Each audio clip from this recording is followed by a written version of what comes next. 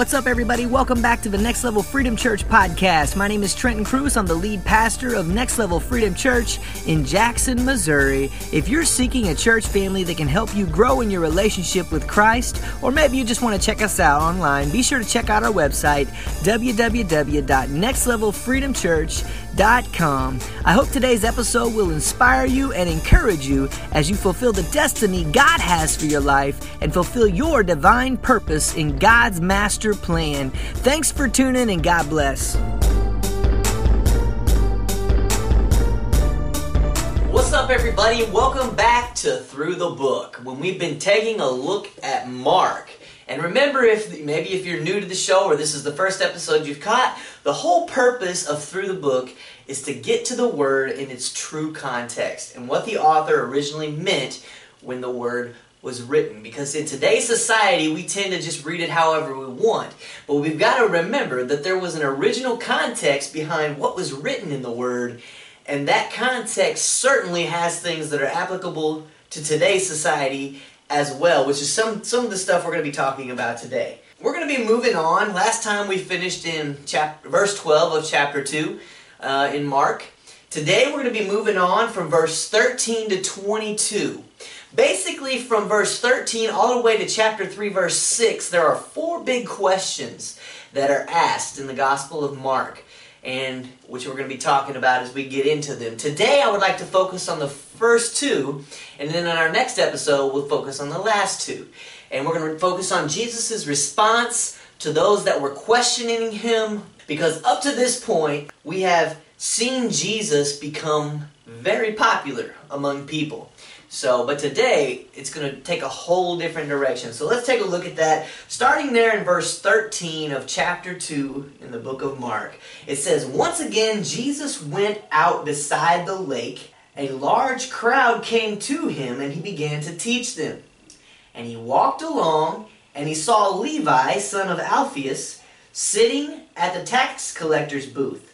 'Follow me,' Jesus told him, and Levi got up and followed him." I want to stop right there for just a second because I want to focus on the next idea that I was just mentioning a few minutes ago, which is the fact that up to this point, Jesus has become really popular with the people. His popularity has grown. He's been casting out demons. He's been healing lepers. He's been healing the sick. He's been doing all of these things while trying to teach God's word. But unfortunately, as humans, we focus a lot on the miracles, but without focusing on the context of what Jesus is trying to teach us. But there's nothing wrong with that if that's what gets you in, but eventually you've got to begin to focus on the context of what Jesus is trying to say. He's introducing a whole new kingdom. We've talked about that in previous episodes. He's introducing the kingdom of God in a whole new way to the society that was living back then. They're thinking that when God comes, he's going to conquer. He's going to get rid of Roman rule and all that. Jesus is actually introducing God in a way, hopefully, that these people are going to comprehend. But as it starts off here, those first two verses that we just read key on just a couple of things. And that is, Jesus is not only being followed by a greater number of people, but let's read what happens after this. But first, let's just look briefly at verse 14, where it says, Jesus went to a tax collector named Levi, and he said, "Follow me." And Levi got up, and he followed him. So who in the world is this Levi guy that the book's talking about? Well, there is just a few different theories on Levi and who he is. One of those theories suggests that Levi and Matthew, the one that later wrote the book of Matthew in our Gospels, are the same person. Levi's name is not mentioned in any of the Gospels under the original 12. However, Matthew is. In all four of the Gospels, when the 12 are listed, Matthew is there. But there's also another character that also is introduced as James, the son of Alphaeus, which is who we just found out Levi was the son of.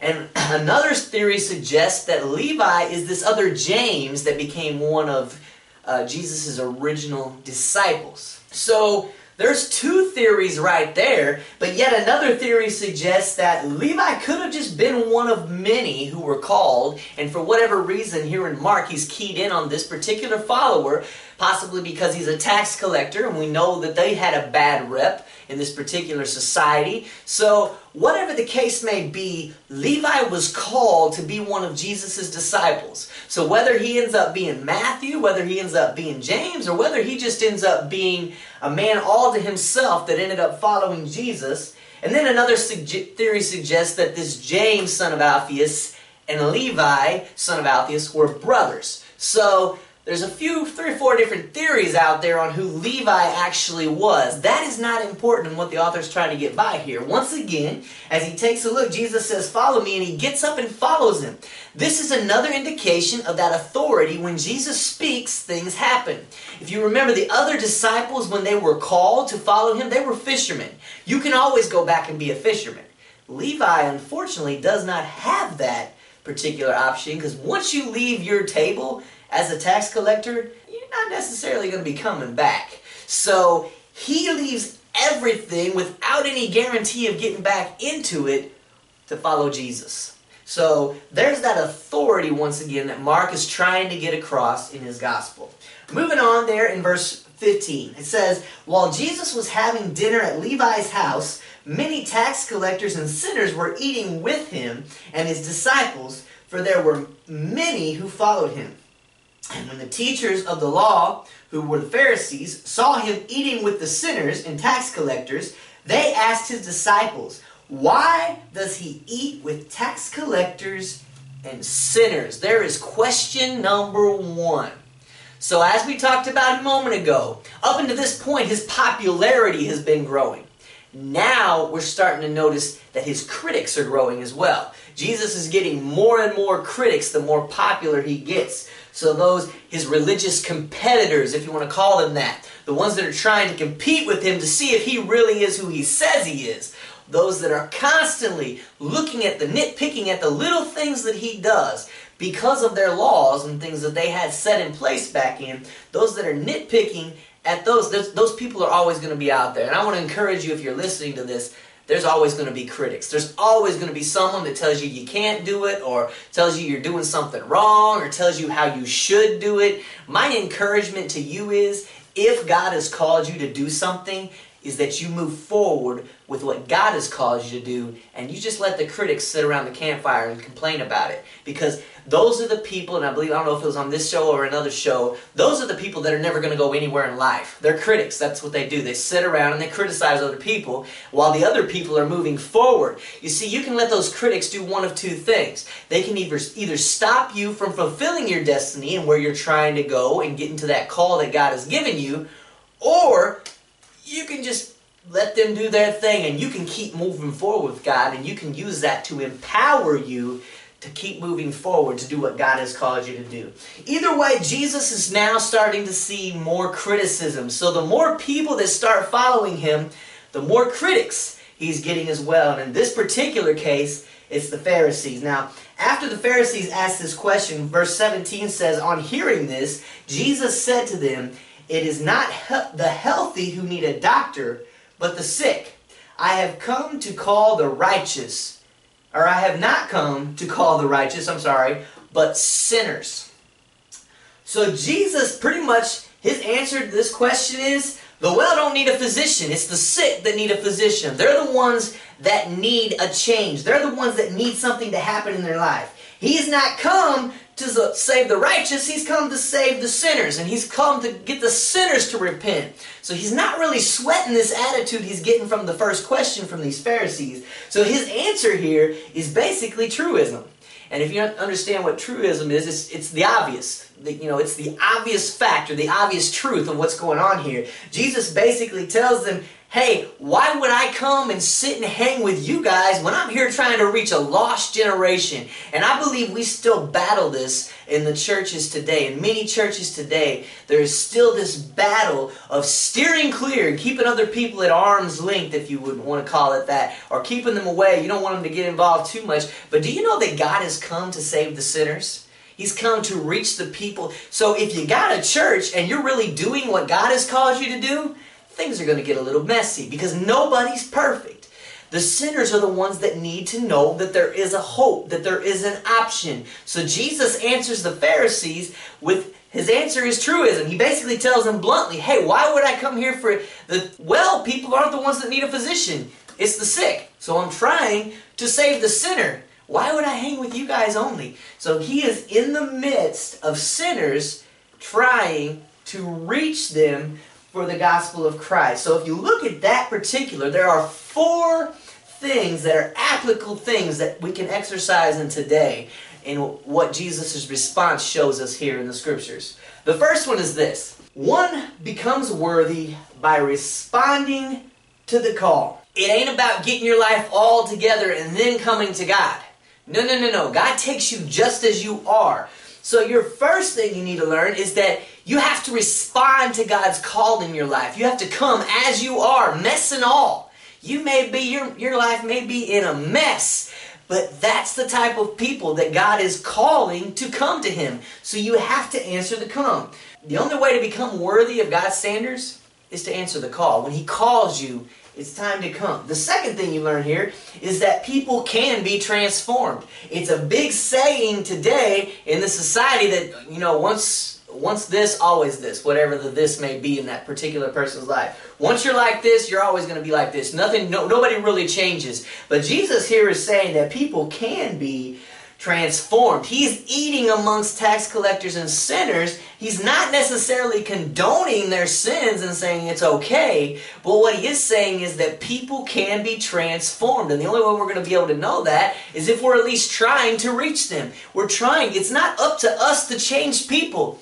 God will do that, but you got to get them to God. So we're supposed to be out there among those sinners and those that are in need. Those are the people that we're trying to reach. I can't stress that enough, because too many churches today want you to get all cleaned up and get your life all a certain way before you can come to church, and that is not the way God set things into play. Even Jesus shows us that in the scriptures, and that's so frustrating to me. The messy people are the ones we need in the church. We're not looking for perfect people, and if you ever find a perfect church, don't go, because you're going to ruin the perfection, because nobody's perfect. The third thing we learn here, that Jesus' invitation is open to anyone. No matter your background, no matter what sin you're living in at that time, everybody is welcome. That's what Jesus is trying to say here. His invitation is open to anyone who will listen and come to Him. He can help you get your life cleaned up, but you've got to be willing to come first. Answer the call, allow transformation, and just come. Accept the invitation. The fourth thing we see here is that Jesus is not corrupted by sinners, but transmits blessings on them. And the reason I say that is the fact that you got to understand that the religious people of this day, they were the ones saying that they needed to stay at least arm length. And they were going by Old Testament scriptures. They believed they were doing it the right way. So they're not necessarily totally hypocrites, but they're being hypocritical, is a better way to say it. So Jesus isn't afraid of being contaminated by lepers, by sinners. Instead, He's trying to contaminate them with God's grace and God's mercy and God's power. He is trying to help them. So the key is, when Jesus was eating with these people, He wasn't getting involved with their lifestyle. He was trying to express and show God's grace and God's power to these people. So where the Pharisees were so afraid that they'd become contaminated if they got too close to a sinner, Jesus is just like, you know what? I'm going to get right in the middle of them, because I need to show them God's grace and God's power and God's love. So Jesus is not going to be corrupted by sinners, but He's going to transmit blessings on them in hopes that they will turn. As it always comes down to a choice you have to make as a human. Are you going to turn? The invitation's there. You're supposed to answer the call. And the invitation's open to anyone. Transformation can happen, but you got to accept the invitation. You got to accept the call. And then lastly, you can't be afraid, Christians, more likely here, that you're going to be contaminated by sinners. You've got to be out there willing. Now, this is where the caution wall comes into place. If you catch yourself in an environment to where you are going to become involved directly and make it a regular thing that you're doing and get caught up in the sin, then you need to steer clear of that environment. But what your intent is always to be is to transform the sinner, not let the sinner transform you. And that's where you got to be cautious in the areas that you allow God to use you, because some people are going to be stronger in other areas than others. Example, me, I've never liked the taste of alcohol. I could walk into a bar, I could tell someone about Jesus and never even crave a drink, because I've never gotten into any of that stuff. However, an alcoholic is not going to be able to do the same thing. If you're expecting God to change your life and you're an alcoholic, then you don't need to be going to the bars to witness to people, because chances are, if you're an alcoholic, that you're going to become drinking beside them and you're going to get right back into the same mess you just got out of. So this is where Christians, you got to exercise caution in how you deliver that gospel. But remember, they're not contaminated people. They're people that need God's love, they need God's grace, they need God's power, just like us. If you ever catch yourself judging people, you need to look back and remember where you came from. I want to move on because I don't want to run out of time here. Now we're going to get into the second question that I want to talk about today, and then we're going to close things out. It says, in verse 18, it says, "Now John's disciples and the Pharisees were fasting. Some people came and asked Jesus, 'How is it that John's disciples and the disciples of the Pharisees are fasting, but yours are not?' And Jesus answered, 'How can the guests of the bridegroom fast while he is with them?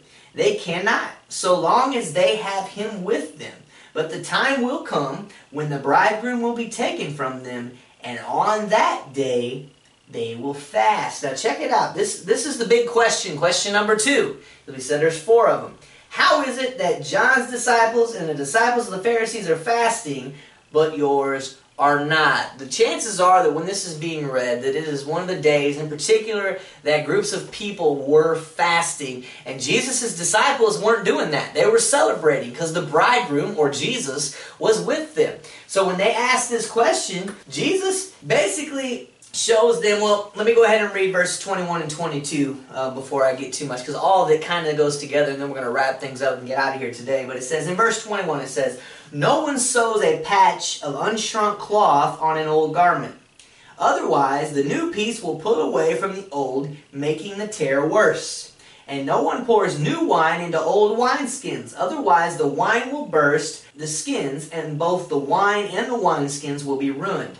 No, they pour new wine into new wineskins." Jesus' answer here to the big question, well, how come John's disciples and the Pharisees are fasting, but you guys aren't? Jesus basically answers them in a proverbial here. By proverbial, I mean like a proverb, the style of a proverb. If you noticed how he said it, it was similar to a proverb. A good example of a proverb, and I didn't mark this, but give me just a second and I'll show you a good example of a proverb, will be, let's say, Proverbs chapter 1, verse 7. It says, "The fear of the Lord is the beginning of knowledge, but fools despise wisdom and instruction." The style that Jesus answers them here is proverbial.